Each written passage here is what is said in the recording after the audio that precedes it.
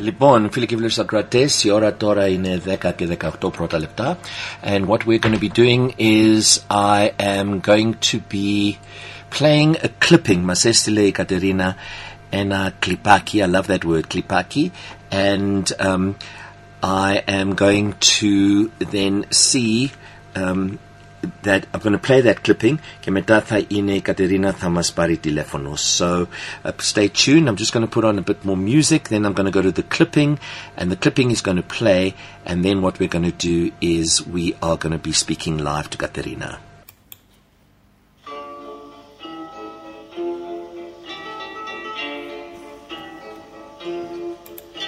Ηθοποιός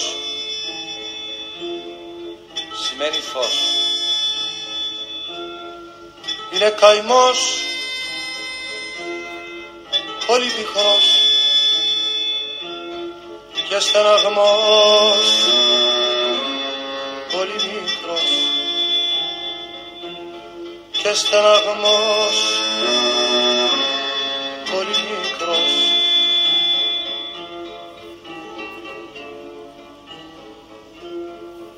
Μίλησε, κλαις, όχι δεν λες. Μήπως πεινάς και τι να φας. Όλο γυρνάς, πες μου που πας. Όλο γυρνάς, πες μου που πας.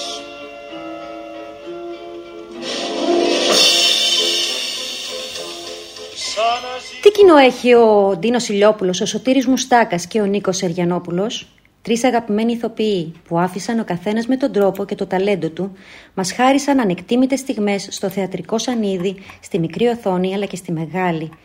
Και οι τρεις απεβίωσαν 4 Ιουνίου με διαφορά λίγα χρόνια. Αναμφισβήτητα είναι μια ημέρα που το ελληνικό θέατρο έχει πάρα πολλούς λόγους να πενθεί. Λοιπόν, σήμερα δεν ξέρω αν το προσέξατε, αλλά είμαστε μια ωραία ατμόσφαιρα. Τα θε! Εσύ πήραξες τη Δεσποινίδα. Ναι, για. Το σκέφτηκες που την πήραξες. Το σκέφτηκα. Εμένα με σκέφτηκες. Δεν σε σκέφτηκα. Σηκώ πάνω ρε αν είσαι άντρας. Σηκώθηκα ρε. Εγώ δέρνω. Απάνε ρε. Σε ποιον είπε απάνε ρε. Σε με... Αμάν θα πεθάνεις. Εγώ ρε να πεθάνω. Ο Ντίνος Ηλιόπουλος, ο ηθοποιός που αγαπήθηκε από πολλές γενιές, για τη μοναδική φινέτσα του, το λεπτό χιούμορ, τη φαντασία και το ξεχωριστό στυλ που καθιέρωσε, συνεχίζει τις ατέλειωτες χορευτικές φιγούρες του πέρα από τα σύννεφα.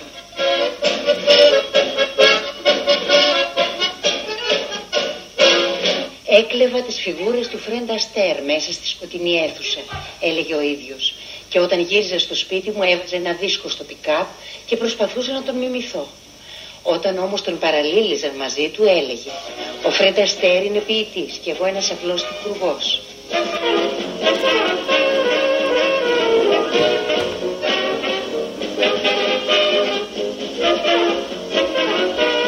Η ζωή μου, αφηγείται ο Ντίνος Ηλιόπουλος στην αυτοβιογραφία του, ήταν μια ζωή φανταστική, με πολλές φανταστικές ζωές.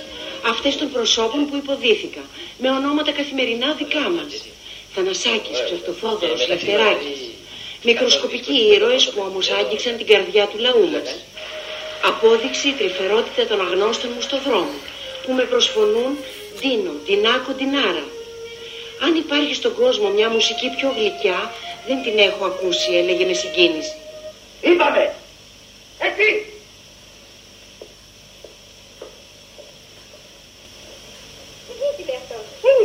Δεν ξέρω ποια είναι ακριβώς, αλλά φαίνεται πως είναι κάποια για την οποία σε δέρνουνε. Πολύ. Για την δική. Αυτό που βλέπεις, εγώ τον κορόιδεψα. Του την έσκαψα. Με πέρασε για τον Ανδρέα και μετά άρχισε το ξύλο. Αυτός. Το κάτω είναι κλέφτης. Το σκοτώσει. Κάτω είναι ποδήλια. Δεν θα μας ακούσει η γειτονιά. Γεννημένος στην Αλεξάνδρεια της Αιγύπτου το 1915, μεγάλωσε στη Μαρσαλία, ενώ στην Αθήνα εγκαταστάθηκε σε ηλικία 20 ετών. Σπούδασε αρχικά χημεία στη Γαλλία και ώσπου να καταλήξει στο θέατρο, άλλαζε τις δουλειές σαν ξηραφάκια, σύμφωνα με δική του αφήγηση. Θέατρο σπούδασε στη δραματική σχολή του Γιαννούλη Σαραντίδη και πήρε το βάπτισμα της σκηνής το 1944, πλάι στην Κατερίνα. Δεν φαντάζομαι να φοβάσαι, Τζόρτζι.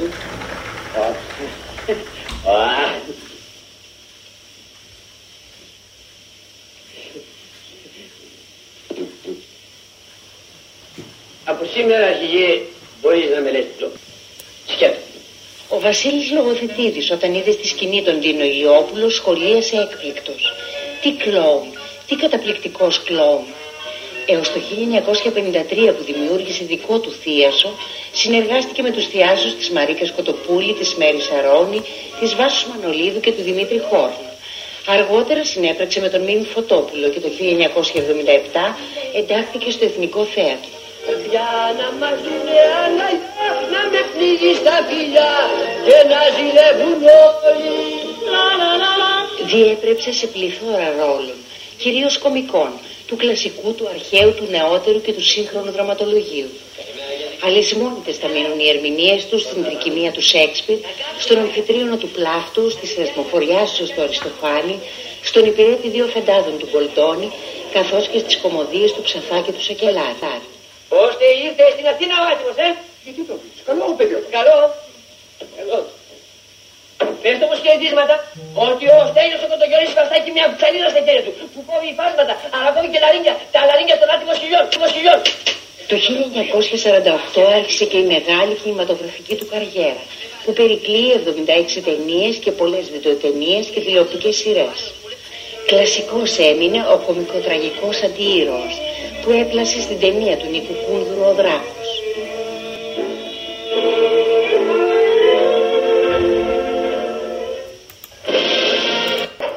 Το βάλεις αμέσως μου χαμένει να πάω στο κεφαλάκι και πάρτο.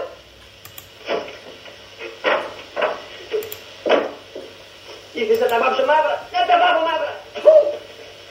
Ήρθες να σου φέρω και με εξαίρεσαι, να σου φέρω και με εξαίρεσαι. Πάπα να θεμάσαι, τι θέλεις πάλι, πώς δεν έψηκες εσύ εδώ πέρα, πώς στην πίτρο στάζεις μου, από το μπαλκόνι μπήκες. Από το πόρτα μάτια μου ήταν ανοιχτό. Μπήκε από την πόρτα. Τι θέλεις. Ένα μπονζούρ να σε πω μάτια. Ένα στόπους παρακάτω. Ένα λόγο να σε πω. Τι λόγο. Και στο βράδυ είστε πατέρα μου Ισάκ, μητέρα μου Ρεβέκα, αδελφό μου Αρών, αδελφή μου Ρασέλ. Όλοι οι οικογενειακός ήρθανε, πάρτι είχατε. Όχι μάτια μου, στον ηρώος μου ήρθανε. Και τι θέλανε. Το σπίτι γυρεύανε. Το δικό μου το σπίτι δεν το κάνετε. Θα έρθουνε να πάψουν το ψυχούλεγγους του μέσα. Και ξέρεις τι με είπανε μάτια μου. Τι σου είπανε. Επίσης με είπανε σε εκείνο το μήνα. Με ξέρουνε. Ξέρουνε. Αλλά τι ψάχνω. Επίσης με είπανε ότι έτσι και δεν με πουλήσει το σπίτι.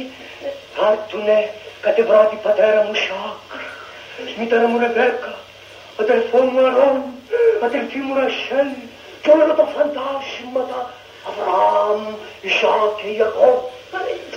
Και δεν θα σε αφήσουνε, λέει, να κλείσεις μάτια μου. Όλοι θα μου κουβαλτούν εδώ μέσα. Δεν έχω που να τους πάρω ενδεχομένως. Έτσι σου είπανε. Έτσι με είπανε μάτια μου. Και λοιπόν να πας να πεις του παπά σου Ισάκ και της μαμάς του Ρεβέκας ότι εγώ το σπίτι μια φορά δεν το πουλάω. Και έτσι και μου κουβαλτούν κανένα βραδάκι εδώ μέσα, θα τους κεράσω καφεδάκι με όμως χωρίβαρο. Άντε δίνετε τώρα. Δίνε του. Συ που πλέμε, εσύ μην έφερε, δίνε του. Εγώ μια φορά σε ιδιοποίησα. Εγώ εντονέσα να πίσω το ψυχή μου. Άκουσε εκεί να θέλει να πεθάνει μες στο σπίτι μου. Πάει μανία που την έχει. Δεν μου φτάνει η κυρία του αφεντικού. Θα έχουμε τώρα και του χαχανίκου. Στο χώρο αυτό γιατί έχω πολύ μικρός και θλιβερός ηθοποιός. Ο δεύτερος σε σειρά είναι και ο μεγαλύτερος και καλύτερος κωμικός ηθοποιός που ανέδειξε το ελληνικό θέατρο. Ο γεννημένος στην Κύπρο 17 Σεπτεμβρίου του 1940, Σωτήρης Μουστάκας. Ο Σωτήρης Μουστάκας έπαιξε σε δεκάδες ταινίες και θεατρικές παραστάσεις, ενώ βραβεύτηκε για τις παραστάσεις του και την προσφορά του στην επιθεώρηση. Απεβίωσε και αυτός τα ξημερώματα της 4ης Ιουνίου το 2007 στο Γενικό Κρατικό Νοσοκομείο Αθηνών στην ηλικία των 66 ετών, μετά από έκτακτη εισαγωγή λόγω ξαφνικής αδιαθεσίας που αισθάνθηκε κατά τη διάρκεια μιας θεατρικής του πρόβας. Ο λόγος του θανάτου του ήταν η λίμωξη του αναπνευστικού, ενώ τα τελευταία χρόνια της ζωής του έπασχε και από καρκίνο.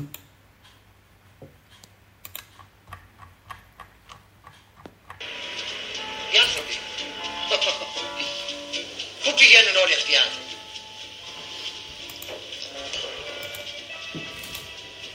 Μόνο μία απάντηση υπάρχει.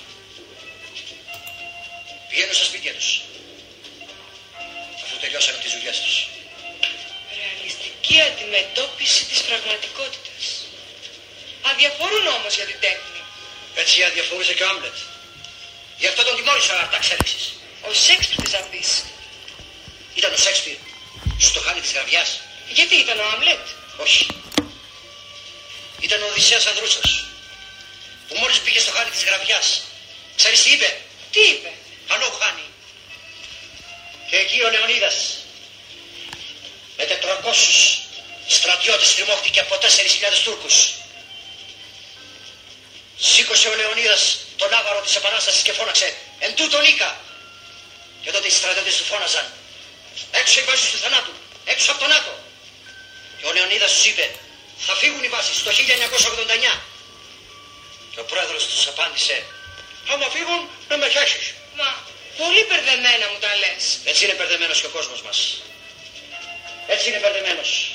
Και εγώ έχω μπερδέψει τα πόδια μου τώρα. Την κούφανα. Ο Σωτήρης Μουστάκας γεννήθηκε στις 17 Σεπτεμβρίου 1940 στο χωριό Κάτω Πλάτρες της Κύπρου. Ήταν το μικρότερο παιδί της οικογένειας και είχε άλλα τα αδέρφια. Ω μεγάλε βασιλιά, ω βασιλιά Ηρώδη, τι φορείς περίεργα, τι κοιτάς αρμόδι. Σε ηλικία 15 χρονών συμμετείχε στον απελευθερωτικό αγώνα της Κύπρου, συνελήφθη από τους Άγγλους, φυλακίστηκε και βασανίστηκε. Μετά την αποφυλάκησή του τελείωσε το σχολείο και ήρθε στην Αθήνα, έδωσε εξετάσεις στη Σχολή του Εθνικού Θεάτρου και κόπηκε. Όχι, δεν είναι δυνατό.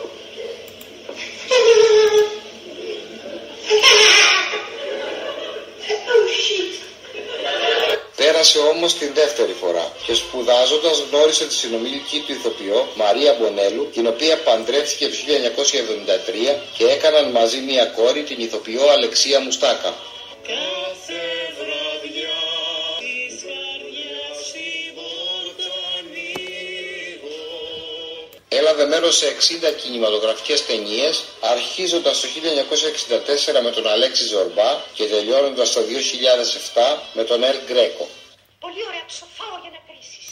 Θα πάμε να κάνουμε και μια αναπαράσταση του βιασμού. Έλαβε μέρος σαν φιλική συμμετοχή σε 10 τηλεοπτικά σύριαλ. Από την πρώτη στιγμή που σε είδα σε μίσησα. Συγγνώμη που το λέω, αλλά σε μίσησα. Σε μισώ. Σε μισώ. Θα σου πω πολλές φορές. Σε μισώ. Ας το διάλογο. Λόγω του πάθους που είχε για τα τυχερά παιχνίδια, συμμετείχε σε 43 βιντεοτενίες που από τους ειδικούς κάποιες χαρακτηρίστηκαν αμφιβόλου ποιότητος. Όμως αυτό, σε αντίθεση με άλλους συναδέλφους του, δεν δυσκόλεψε τη θέση του Σωτήρη στο καλλιτεχνικό στερέωμα, η οποία ήταν πάντα κορυφαία.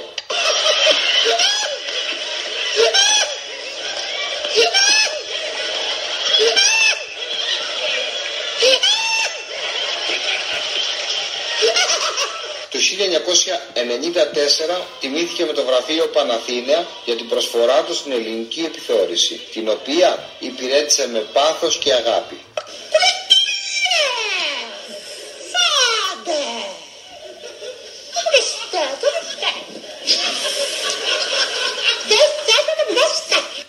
Σήμερα θα μάθουμε τραγουδάκιο, ποιηματάκιο, όπως το είναι μικρό παιδάκι καθαρός από το παπάκι. Δεν θέλω να μάθει μιλάς. Θέλω να μάθει μιλάς. Θέλω να κατεβάτω. Και βέβαια, μια μπάρτη της είπα να μου φέρουν και που φέρουν είναι χατζαρινά. Τι δεν θα κάνω το χατζάρι.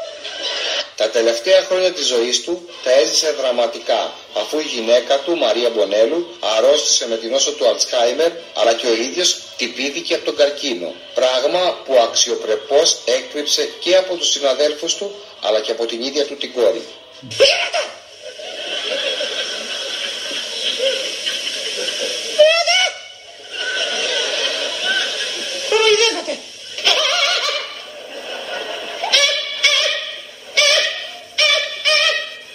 Έφυγε σε ηλικία 67 ετών στις 4 Ιουνίου του 2007 και η σωρός του σκεπάστηκε με την ελληνική σημαία. Κυδεύτηκε στο νεκροταφείο Χαλανδρίου παρουσία πολλών συναδέλφων του. 2,5 μήνες μετά τον ακολούθησε και η λατρεμένη του Μαρία Μπονέλου. I love you.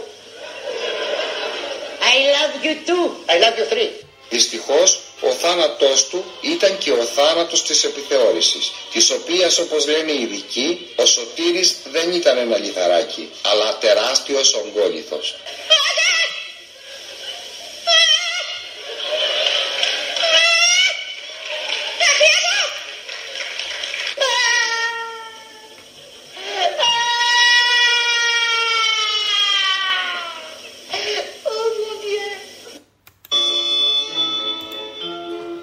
Θα κλάψεις μια, θα κλάψω δυο. Σαν καραμιά θα σ' αρνηθώ, σαν καραμιά θα σ' αρνηθώ.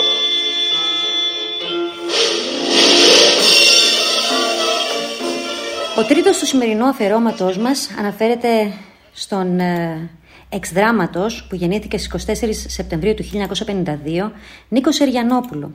Σπούδασε υποκριτική στο Κρατικό Θέατρο Βορείου Ελλάδας, από όπου αποφοίτησε το 1979 και ίδρυσε μαζί με την Καριοφιλιά Καραμπέτη, την Έφη Σταμούλη και τον Χρήστο Αρνομάλη την πειραματική σκηνή της τέχνης στη Θεσσαλονίκη. Έπαιξε σε πάρα πολλές παραστάσεις και τηλεοπτικές σειρές. Άρα ο ρόλος που τον σημάδεψε ήταν αυτός του Κωνσταντίνου Μαρκορά από την ταινία «Τους δύο ξένους». Στις 4 Ιουνίου του 2008 βρέθηκε δολοφονημένος στο διαμέρισμά του στο Παγκράτη, τραυματισμένος θανάσιμα με 21 μαχαιριές στην καρδιά, στο λαιμό και στους πνεύμονες. Βοηθάς να φύγω από εδώ μέσα ή παίρνεις τηλέφωνο τη μανούλα σου να τη ρωτήσεις πως φεύγει τέρμα από την Μπουχάρα? Καλά. Βράζ μου μισό λεπτό να πάω να φέρω το τζι. Το τζι! Πέσαμε στον άντρα του Κάμε! Τι θες να δείχνω ρε φιλενάδα? Οικογενειακό εντάμι με το σκυλάκι από πίσω να κάνει έτσι. Να σου πω ρε αγοράκι. Παρακαλώ. Αφού δεν σου πάει το κουστούμάκι του σοκελάριου, γιατί δεν το δίνεις σε κανένα που κρυώνει? Αχ, την ξέρω εγώ τη μοίρα μου. Θα αναγνωριστώ μετά θάνατο. Ο Νίκος Σεργιανόπουλος γεννήθηκε στις 24 Σεπτεμβρίου του 1952 στη Δράμα. Οι πληροφορίες που έχουν έρθει στο φως για την παιδική του ηλικία είναι αντικρουόμενες. Σε κάποια δημοσιεύματα περιγράφεται ως ένα ζωηρό και ατίθασο παιδί που απολάμβανε να παίζει μπέισμπολ στις αλάνες και να παίρνει μέρος σε ερασιτεχνικές παραστάσεις στην αυλή του σπιτιού του. Και από την άλλη υπάρχουν συνεντεύξεις του, στις οποίες δήλωνε πως ήταν ένα παιδί υπάκουο, με μια αυστηρή μητέρα, η οποία έδινε μεγάλη σημασία στη γνώμη που θα σχημάτιζε ο κόσμος για τα παιδιά της και την οικογένεια.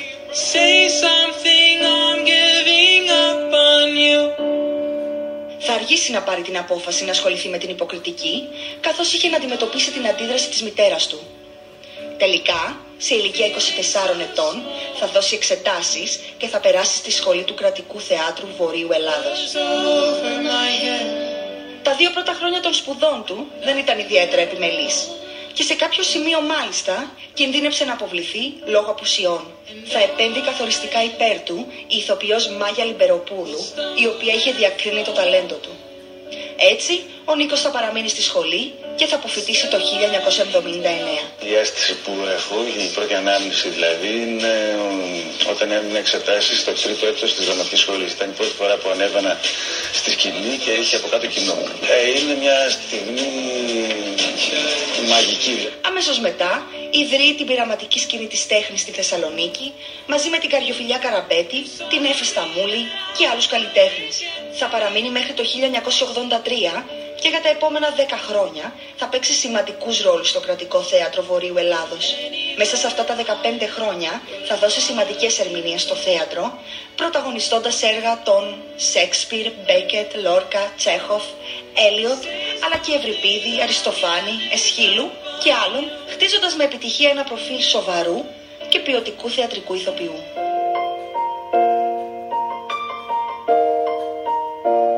Ήδη από το 1986 αρχίζει τις εμφανίσεις του σε διάφορες τηλεοπτικές σειρές.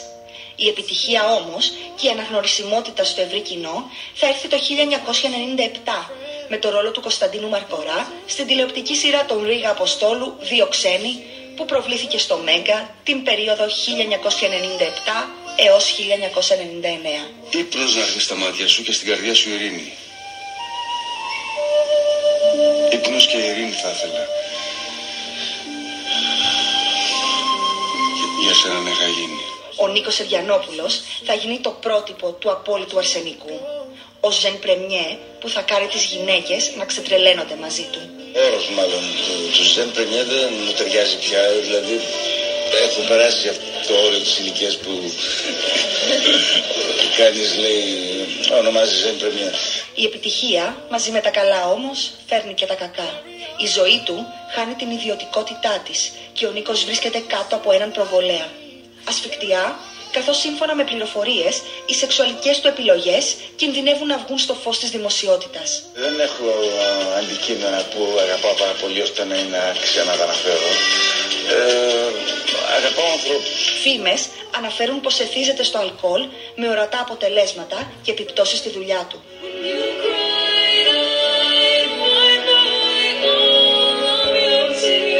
Στις 4 Ιουνίου του 2008 βρίσκεται δολοφονημένος στο διαμέρισμά του στο Παγκράτη, τραυματισμένος θανάσιμα με 21 μαχαιριές στην καρδιά, το λαιμό και τους πνεύμονες. Το περιστατικό του θανάτου του θα πέσει ως κεραυνός εν αιθρία.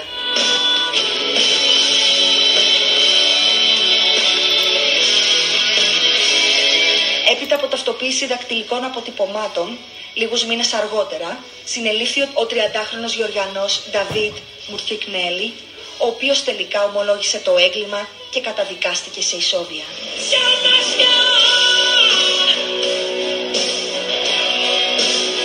Την ημέρα της κηδείας του έβρεχε. «Τα δάκρυα του Θεού είναι», ανέφεραν κάποιοι. Μόνο που ο Νίκος δεν βρισκόταν εκεί. Μελετούσε τον επόμενο ρόλο του με ένα τσιγάρο στο στόμα, όπως συνήθιζε.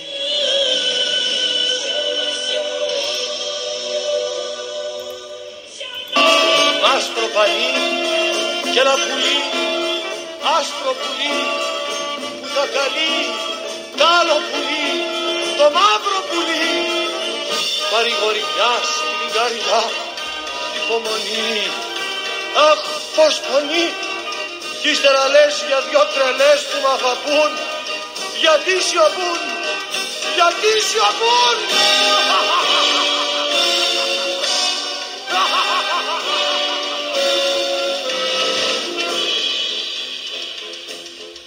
Έλα στο φως,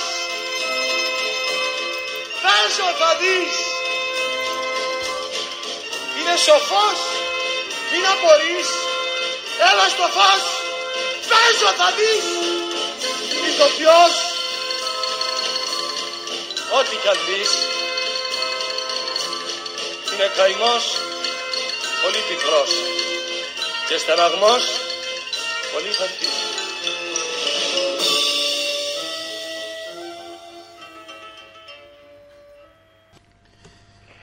Λοιπόν, φίλοι και φίλοι ακροατές, wow, υπέροχο, υπέροχο. Έχουμε στη γραμμή την Κατερίνα, είσαι μαζί μας? Ναι, γεια σου Ρένο μου, καλημέρα, καλημέρα σε όλους. Μπράβο. Τι κάνετε? Πολύ καλά, και αυτό το κλιπάκι που λέω, I love that word, it was fantastic. So welcome, καλώς όρισες Κατερίνα μου. Η ώρα τώρα είναι 10:43 and I'm handing over to you because you've got a lot of news things as well. Βλέπω εδώ πράγματα very interesting, from comedy to religion and documentary. So over to you. Thank you, Katerina μου. Thank you, Reno μου. Λοιπόν, από την Αθήνα έχουμε κάποια νέα. Αυτή την εβδομάδα ο Υφυπουργός Ανάπτυξης Νίκος Παπαθανάσης ανακοίνωσε τις επίσημες ημερομηνίες επαναλειτουργίας των νυχτερινών κέντρων, των μουσείων, των γυμναστηρίων και των λοιπόν εσωτερικών χώρων. Μάλιστα. Έτσι λοιπόν σήμερα Σάββατο θα ξεκινήσουν να λειτουργούν οι εσωτερικοί χώροι των εστιατορίων και των ξενοδοχείων, τα εστιατόρια δηλαδή. Θα επιτρέπονται πλέον οι πωλήσεις ποτών στα κηλικεία και στις υπαίθριες εκδηλώσεις, γιατί ξέρεις μέχρι τώρα δεν μπορούσες να πας στη θάλασσα και να πάρεις ποτά ή να ακούσεις μουσική. Από σήμερα λοιπόν όποιοι πάνε παραλία ή σε ανοιχτούς χώρους μπορούν να αγοράσουν και ποτά και να ακούνε και μουσική. Επίσης θα ξεκινήσουν και τα δίσκο, τα εξωτερικά δίσκο, τα night clubs και οι καφετέριες. Και τα γυμναστήρια θα ξεκινήσουν στις 15 Ιουνίου. Τώρα πώς θα ξεκινήσουν δεν ξέρω, με τη ζέστη και όλα αυτά, δεν ξέρω. Νομίζω ο κόσμος του γυμναστηρίου έχει τραβήξει μεγάλο ζόρι όσον αφορά αυτό. Τέλος πάντων, οπότε ξεκινάνε κάπως να μπαίνουμε σε μια ομαλότητα, θέλουμε να πιστεύουμε, παρόλο που είχαμε κάποια νέα κρούσματα εδώ στην Ελλάδα και τα πράγματα δεν φαίνονται και τόσο αισιόδοξα, να σου πω την αλήθεια, Ρένο μου. Είχαμε 2 Έλληνες από τη Γερμανία που ήρθαν αυτή την εβδομάδα και τους είπανε να μείνουν σε καραντίνα, δεν το κάνανε, κάνανε τις βόλτες τους, πήγανε Βόλο, πήγανε Τρίκαλα, κολλήσανε κόσμο, τώρα γίνεται χαμός, ψάχνονται. Είναι και αυτό ένα θέμα, δεν ξέρω πώς θα το αντιμετωπίσουμε όλο αυτό με τον τουρισμό και... Τέλος πάντων, πάμε παρακάτω. Έχει ξεκινήσει. Θυμάσαι, είχαμε μιλήσει την προηγούμενη εβδομάδα για ένα φεστιβάλ που λεγόταν Global Film Festival. We Are One. Online είναι αυτό. Ναι. Αυτό λοιπόν ξεκίνησε, κοντεύει να τελειώσει κιόλας, 7 Ιουνίου τελειώνει. Βέβαια είναι online και στο YouTube. Έχει πάρα πολλές ταινίες. Έχει πολύ μεγάλα ονόματα, τον Francis Ford Coppola, Jane Campion, Bong Joon-ho και Steven Soderbergh. Αυτό που μας ενδιαφέρει εμάς σε ελληνική φάση, απλά να πω ότι η διοργάνωση έχει 20 εκατομμύρια 20 κινηματογραφικά έργα. Ανάμεσά τους είναι και η ταινία η ελληνική του Βασίλη Κεκάτου και της Κωνσταντίνας Κοντζαμάνη, και είναι βραβευμένη με χρυσό φοίνικα, μικρού μήκους ταινία, και λέγεται «Η απόσταση ανάμεσα στον ουρανό και εμάς». The distance between the sky and us. Είναι μια ταινία μικρού μήκους. Και επίσης η άλλη ταινία είναι «Ηλεκτρικός κύκνος», Electric Swan, η οποία συμπεριλαμβάνεται στο πρόγραμμα για όποιον θέλει και ενδιαφέρεται. Στο Φεστιβάλ Αθηνών και Επιδαύρου τελικά είχαμε πει ότι περίπου ξέραμε την προηγούμενη εβδομάδα τι παίζει, τώρα ξέρουμε ακριβώς τι παίζει. Μάλιστα. Λοιπόν, στο οδείο του Ηρώδου του Αττικού θα παιχτεί το θεατρικό από προσανατολισμός χορός, παραπλανημένος πλανήτης, στις 5 Ιουνίου και μέχρι τις 3 Ιουλίου. Θα κάνουν το tribute στον Θάνο Μικρούτσικο. Δεν ξέρω, αισθάνομαι πολύ πιεσμένη σήμερα. Πρέπει να φταίει Πανσέλινος, δεν νομίζω. Λοιπόν, έχουν αφιέρωμα στον Θάνο Μικρούτσικο. Έχουν ένα γκαλά Μπετόβεν στις 18 Ιουλίου. Εγώ θα λέω γρήγορα, δεν θέλω να μπω σε πολύ λεπτομέρειες τώρα, γιατί δεν έχουμε και πολύ χρόνο. Και κάτι ανθίζει στο Ηρώδειο με τη Μόνικα επίσης. Τώρα, στη Μικρή Επίδαυρο έχουν ένα live pooling με τον Αλκίνο Ιωαννίδη στις 18 και 17 Ιουλίου και Μιχάλης Καλκάνης Group 24 και 25 Ιουλίου. Αυτά είναι όλα μουσικά. Ναι. Events. Η Κιβωτός του Νόε που είναι τέλη Ιουλίου. Εντάξει, δεν θα πω πάρα πολλά γιατί έτσι κι αλλιώς είναι μακρινά αυτά. Μάλιστα. Έρχεται ένα διεθνές δίκτυο θεάτρου ντοκιμαντέρ, το οποίο συστάθηκε πριν από λίγους μήνες με σκοπό να δημιουργήσουν ένα δυναμικό πόλο έρευνας καλλιτεχνικής δημιουργίας και να αναδείξουν θεατρικό ντοκιμαντέρ εντός και εκτός Ελλάδας. Αυτό είναι πολύ σπουδαίο, νομίζω. Μέσα από αυτές τις δράσεις θέλουν να φέρουν τη δημιουργία σε μια επικοινωνία και σε μια ανταλλαγή, να εκπαιδεύσουν τη νέα γενιά και τα ανερχόμενα αστέρια, τους ανερχόμενους καλλιτέχνες, σε ένα ιδιαίτερο είδος θεάτρου. Ενεργοποίησαν λοιπόν τα ημερολόγια θεάτρου σε καραντίνα, ένα πολυσυλλεκτικό ημερολόγιο ντοκιμαντέρ από ανθρώπους του θεάτρου και για πέρα από το θέατρο. Από τις 2 Απριλίου και για 6 εβδομάδες άνθρωποι από όλα τα επαγγέλματα του θεάτρου, σκηνοθέτες, ηθοποιοί, ερευνητές, δραματουργοί, σκηνογράφοι και άλλοι, έγραψαν κάθε μέρα από μια σελίδα ημερολογίου και δημιούργησαν έτσι έναν τόπο επικοινωνίας στο παρόν και το συλλογικό ίχνος για το μέλλον. Παράλληλα πραγματοποιούν την πρώτη διεθνή του συνάντηση που έχει προγραμματιστεί για τον Ιούνιο και μεταφέρεται για το Σεπτέμβριο. Θα γίνει δηλαδή 11 και 13 Σεπτεμβρίου στο Σεράφιο του Δήμου Αθηναίων, όπου προσκαλεί καλλιτέχνες, ερευνητές και όσους αγαπούν ή θέλουν να γνωρίσουν το θεατρικό ντοκιμαντέρ. Και έχουν διάφορα titles. Τα titles για αυτό που κάνουν είναι Meet the Artist, Stage on Screen, International Symposium of Documentary Theatre. Αυτά μας θέλει, Ρένο μου, εγώ μπορώ να σας στείλω γιατί μπορεί να σας ενδιαφέρει και εσάς. Βέβαια. Ξέρεις, όταν ανοίξουν πλέον όλα, μπορεί κάποιος αν θέλει να ταξιδέψει και να έρθει και να παραβρεθεί, να ασχοληθεί θα μάθει καινούργια πράγματα. Ναι, βέβαια. Συμμετέχει. Stage on screen is fantastic, Κατερίνα μου. Εδώ έχει. Ναι, είναι πάρα πολύ. Είδες που λέγαμε καινούργια πράγματα θα βγουν από αυτή την καραντίνα. Ναι. Τώρα πάμε σε σινεμά. Πολύ ωραία είδηση. Ήταν μια από τις καλύτερες. Μπορώ να σου πω, είναι πολύ boring όλα αυτά που διάβαζα αυτές τις μέρες, γιατί δεν έχει τίποτα το φανταστικό, να σου πω την αλήθεια. Αλλά όταν βλέπεις ότι κάτι αρχίζει και γίνεται, λες, αχ, να κάτι καινούριο, να κάτι ωραίο. Ναι. Λοιπόν, έχουμε μια καινούργια ταινία. Λέγεται Man of God. Wow. Σε Αθήνα και Αίγινα τα γυρίσματα θα γίνουν μιας διεθνής παραγωγής για τη ζωή και το βίο του Αγίου Νεκταρίου. Wow. Η ζωή και η δράση του Αγίου Νεκταρίου θα μεταφερθεί στη μεγάλη οθόνη από την Γελένα Πόποβικ στο ιστορικό δράμα Men of God, που συμμετέχει ο Άρης Σερβετάλης στον πρωταγωνιστικό ρόλο. Η ταινία αυτή είναι μια συμπαραγωγή των Simeon Entertainment and Viewmaster Films και αναμένεται να κυκλοφορήσει από την Feel Good Entertainment στο σινεμά το Νοέμβριο για την επέτειο των 100 χρόνων από το θάνατο του Αγίου Νεκταρίου. Δίπλα στο Σερβετάλι θα εμφανιστούν πολλά μεγάλα ονόματα από το διεθνές και ελληνικό κινηματογράφο, όπως είναι ο Μίκι Ρούρκ, ο Νικήτας Τσακύρογλου, η Τόνια Σωτηροπούλου, ο Αλεξάνδρ Πέτροφ, ο Μάνος Γαβράς, η Καριοφιλιά Καραμπέτη, ο Γιάννης Στάνκογλου, ο Γιάννης Αναστασάκης και άλλοι. Σύμφωνα με το πρακτορείο Ορθοδοξία, τα γυρίσματα του Men of God πραγματοποιούνται στην Αθήνα και την Αίγινα. Ο Σερβετάλης θα παίξει το ρόλο του Αγίου Νεκταρίου. Μπράβο. Και ο Μίκι Ρούρκ θα παίξει το ρόλο ενός παράλυτου άνδρα. Οκ. Οπότε κάτι έχουμε να περιμένουμε για τον Νοέμβριο. Αυτό θα είναι ενδιαφέρον και ωραίο. Τώρα σε θεατρικά, ανακοινώθηκε αυτή την εβδομάδα από τον κωμικό Μάρκο Σοφερλή, το οποίο δεν ξέρω αν τον ξέρετε, αν τον έχετε ακουστά, αν τον έχετε δει. Πάντως, είναι ο μόνος που μας έχει απομείνει στην επιθεώρηση. Είναι τρελός. Είναι τρελός. Κοίτα, είναι μια προσωπικότητα αμφιλεγόμενη. Ή τον συμπαθείς ή δεν τον συμπαθείς. Δεν υπάρχει ενδιάμεσο. Πάντως ο Σεφερλής σατηρίζει πάντοτε κοινωνικά και πολιτικά θέματα της στιγμής που συμβαίνουν στη χώρα μας και πιάνεται πάντα από αυτά που μας δημιουργούν μεγάλη κρίση, να το πούμε έτσι, στη ζωή μας. Και έκανε λοιπόν μια ανάρτηση στο Facebook ο Σεφερλής και άφησε να εννοηθεί ότι επιστρέφει με μια νέα παράσταση.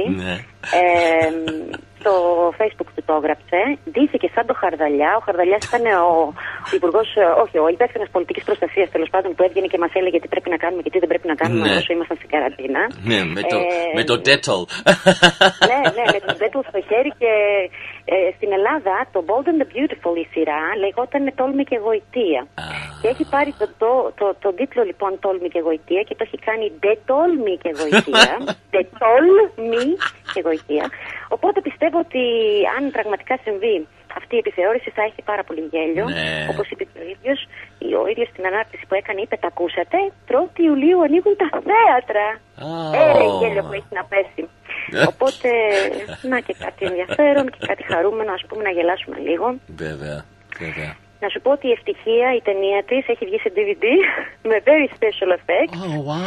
Και έχει ήδη κυκλοφορήσει. Η ταινία αυτή έχει συγκινήσει πάνω από 650.000 θεατές και απέστασε 8 Iris βραβεία από την Ελληνική Ακαδημία Κινηματογράφου. Τι άλλο να σου πω. Αυτά είναι τα νέα μας. Μετά έχουν κυκλοφορήσει κάποια τραγούδια. Δεν ξέρω τι μουσική έπαιξε σήμερα. Δεν μπόρεσα να σε ακούσω, Ρένα μου. Τα έχω όλα αυτά που με έχει στείλει. Τα έχω έτοιμα. Δεν τα έβαλα το τραγούδι της Belinda Davids. Ευχαριστώ που το έβαλες και στο διαδίκτυο. She was fantastic. Να σου πω, όταν είχα έρθει μια χρονιά στην Αφρική, έδινε παραστάσεις στο Caesar's Palace. Ναι. Αλλά έτυχε να είναι, μου φαίνεται, ήταν Χριστούγεννα κάτι τέτοιο και είχαν σταματήσει εκείνο τον καιρό και δεν μπορούσα να πάω να τη δω. Και ήθελα τόσο πολύ να πάω να τη δω. Ναι. Γιατί ήταν φανταστική. Είναι πραγματικά πάρα πολύ ταλαντούχα, πολύ δυναμική γυναίκα. And humble, Katerina μου. Really humble. From Port Elizabeth. Δεν έχει. She really έχει τα δύο αγόρια της. No, it was lovely. But πολύ ταλαντούχα, όπως λες. Ναι, πολύ. Δηλαδή σου λέω ότι την γνώρισα μέσω Facebook. Εγώ την γνώρισα από μια ανάρτηση που κάποιος είχε κάνει πριν μερικά χρόνια. Και το κοίτα να δεις, αυτή είναι η ίδια η Whitney Houston. Και επειδή έκανε αυτά τα shows, όταν ήρθα στην Αφρική ήθελα να το δω. Αλλά τελικά δεν έγινε. But anyway, χάρηκα που την είδα ότι προχωράει και πάει καλά και σε αυτή την ηλικία, γιατί δεν είναι κανένα κοριτσάκι, έτσι. Σωστά. Όχι ότι είναι μεγάλη, αλλά θέλω να πω ότι κοίτα να δεις πως τελικά και στη ζωή και σε πιο μεγάλη ηλικία μπορείς να κάνεις πράγματα και δεν ξέρεις ποτέ το κάρμα του καθένα. Ναι. Πριν να προχωρήσουμε σε ένα τραγούδι που να βάλουμε, αυτό το έργο Ευτυχία, υπάρχει πιθανότητα να το βρει κανείς στο διαδίκτυο, να το δει, ή δεν υπάρχει? Ξέρεις μήπως, Κατερίνα? Ρένο μου, κάποια στιγμή το είχαν βγάλει, μετά το κόψανε. Μάλλον γιατί θέλανε να κάνουν το DVD. Εγώ πιστεύω ότι αν συνεχίσεις να ψάχνεις θα το βρεις. Κάποια στιγμή θα το ανεβάσουν. Δεν μπορεί. Αν βγήκε και σε DVD τώρα, σίγουρα θα υπάρχει στο διαδίκτυο κάποια στιγμή. Άκουσα και βλέπω κόσμο πολύ που προσπαθεί να πείσει τη Netflix να το βάλει στο Netflix. Ναι, και μπορεί κάποια στιγμή, ψάξτε και στο Netflix, μπορεί κάποια στιγμή να το ανεβάσουν. Είναι πραγματικά πολύ καλή. Το έχεις δει εσύ? Ναι, το έχεις το δει. είδα. Το είδες. Έκλαψα, τι να σου πω. Εγώ ξέρεις πως είμαι, ευαίσθητη. Δεν μπορώ. Λάμα, δεν μπορώ να σου πω. Συγκινήθηκα πάρα πολύ. Συγκινήθηκα για τον τρόπο που έζησε τη ζωή της. Ναι. Έκανε πάρα πολλά λάθη η Ευτυχία. Ήταν σχεδόν αυτοκαταστροφική, ρε παιδί μου. Αυτό. Ήταν αυτοκαταστροφική. Ενώ είχε τόσο πολύ ταλέντο, ήταν τόσο δυναμική γυναίκα. She was self-destructive. Αυτό είναι. Αυτό. Και αυτό βγαίνει από την ταινία, καταλαβες. Κατάλαβα. Δεν είναι μόνο η μουσική. Ναι, είναι και η μουσική, είναι και όλο. Αλλά είναι η ζωή ενός ανθρώπου που βλέπεις ότι έχεις όλα αυτά τα καλά και πώς μερικοί άνθρωποι έχουν την τάση να καταστρέφονται από μόνοι τους. Ενώ όλοι προσπαθούν να τους βοηθήσουν, καταστρέφονται από μόνοι τους. Αυτή ήταν η Ευτυχία. Εγώ αυτό κατάλαβα από το έργο. Αξίζει να το δεις, γιατί βλέπεις μια άλλη ματιά. Και όπως λες, Netflix αν γίνει θα είναι brilliant, μπράβο. Αν γίνει, εύχομαι. Ας ελπίσουμε να βάλουμε στο Netflix και το κόκκινο ποτάμι, αξίζει να το δει όλος ο πλανήτης. Ναι. Όλος ο πλανήτης όμως. Δηλαδή, το κόκκινο ποτάμι μπορείς να το δεις, Ρένο μου. Αν μπείτε στο Open TV, στο ίντερνετ, Open TV έχει τα επεισόδια. Μπορείτε κάτι να τα δείτε. Αξίζει τον κόπο.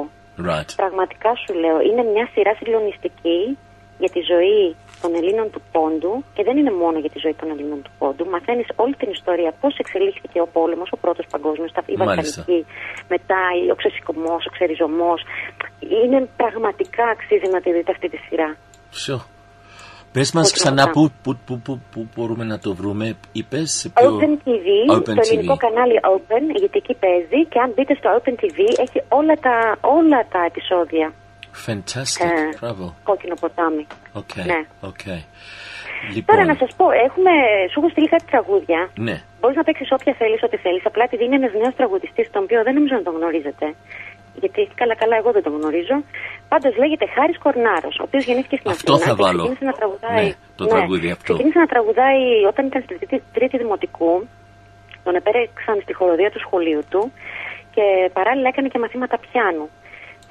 Το 2011 άρχισε να κάνει μαθήματα φωνητικής, τα οποία συνεχίζει μέχρι και σήμερα.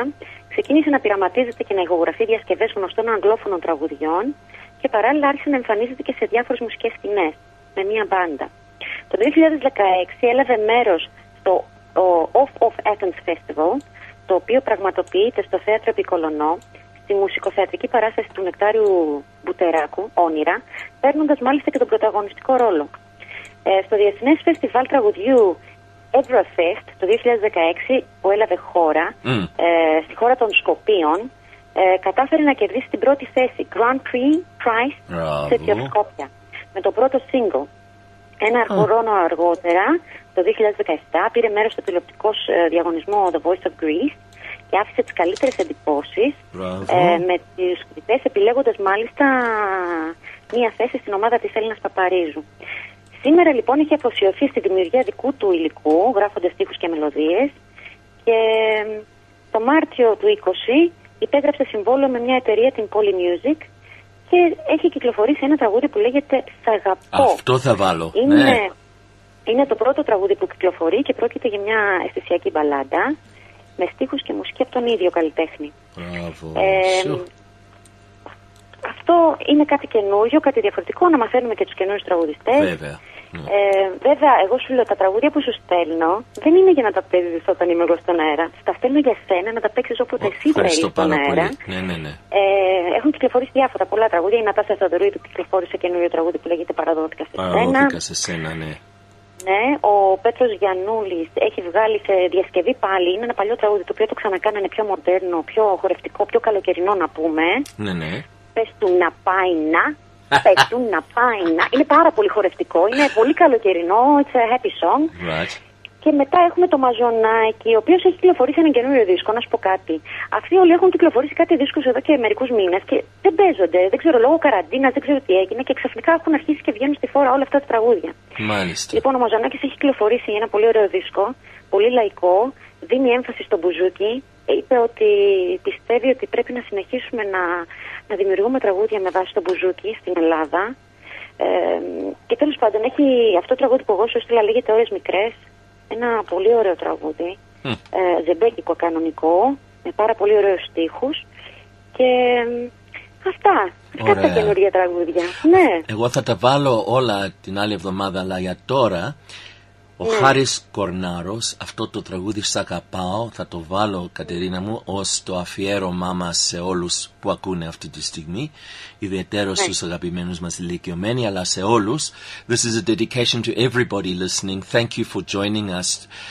This new song from Haris Kornaros, «Σ' αγαπάω». And Katerina μου, thank you for all the work and all the input. The clipping is brilliant, and we're going to make it work. Το clipping ξέρω ότι ήταν πολύ μεγάλο σήμερα, ήξερα ότι ήταν αρκετά μεγάλο, αλλά ήταν τρεις ηθοποιοί. Ήταν τρεις ηθοποιοί. Ξέρεις τι, είχαν χωθεί πολύ, να σου πω την αλήθεια. Δεν ήξερα τι να κάνω, να το στείλω, να μην το στείλω, ήταν πολύ μεγάλο. Έκανες καλά, μπράβο. Πιστεύω ότι είναι κάτι που δεν έχετε επαφή με την Ελλάδα και ειδικά με το θέατρο και με το κινηματογράφο και με τους ηθοποιούς τους παλιούς. Πρέπει να τους γνωρίζει ο κόσμος. Βέβαια. Πού θα τα ακούμε αυτά τα πράγματα, αν δεν μας έστειλες τώρα. We wouldn't hear these things. And they all died on the same day. Πολύ παράξενο. They all died on the same day. That is crazy. Σπουδαίοι. Λοιπόν, θα πάρουμε. Σας χαιρετώ. Ναι, φιλάκια πολλά. Καλά να περάσετε. Thank you, και τα λέμε την άλλη εβδομάδα. Ναι, και θα κανονίσουμε με το clipping. Maybe what we can do is get it. Tula was saying some ideas of how maybe if she puts it onto the system here, then we don't have to worry about phones or anything. Θα βρούμε. Σιγά σιγά τα βρίσκουμε. I mean, we did it today, but we want to keep going and. Μη στενοχωριέσαι για πόσο μακρύ είναι, ας πούμε, άμα είναι αυτό, είναι υπέροχο και πρέπει να το κάνουμε και ευχαριστώ που παίρνεις όλη την ώρα and the support. Ωραία πράγματα κάνουμε σε αυτό το καιρό. Σε ευχαριστώ, Ρένο μου, εγώ σε ευχαριστώ πάρα πολύ. Right, so stay safe, Ναι, και εσύ. Και εμείς έχουμε εδώ, άστα, μην τα πούμε τώρα, we want to be on a high, that's lovely. Ναι. Και χαιρετίσματα και αγάπη σε όλους. Thank you, Κατερίνα μου. Επίσης. Και πάλι την άλλη εβδομάδα. Thank you. Ναι. Γεια σου. Bye. Λοιπόν, χαιρετάμε την Κατερίνα Simboni Paraskeva live from Athens. Πάμε λοιπόν αμέσως στο τραγούδι. Ο Χάρης Κορνάρος με το τραγούδι «Σ' αγαπάω». Μείνετε συντονισμένοι. Αυτό το τραγούδι είναι αφιέρωμα σε όλους εσάς που ακούτε αυτή τη στιγμή. Ιδιαιτέρως είναι αφιέρωμα στους αγαπημένους μας ηλικιωμένοι όπου και αν βρίσκεστε. The song is dedicated to each and every one of you listening now. Thank you for choosing the new Pan-Hellenic voice to keep you company on a Saturday morning. This is Renos coming to you live, and Katerina was live from Athens. Here I am in Centerwood at the studios, and we will be with you next week. Again from 8 to 11, Orolos to Savatu.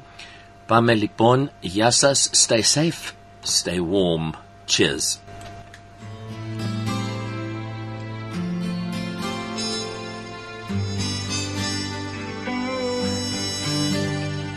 Κι αν κάπου κάποτε βρεθούμε οι δυο μας μέσα στη βροχή, κι αν όσα ζήσαμε περάσουν να το νου σαν να στραπεί, ξέρω θα χαιρετηθούμε πάλι τυπικά.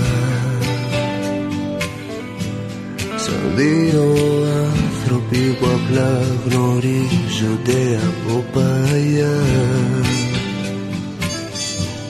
Αχ, και να ήξερες πως ψάχνω, Θεέ μου, μια φορμή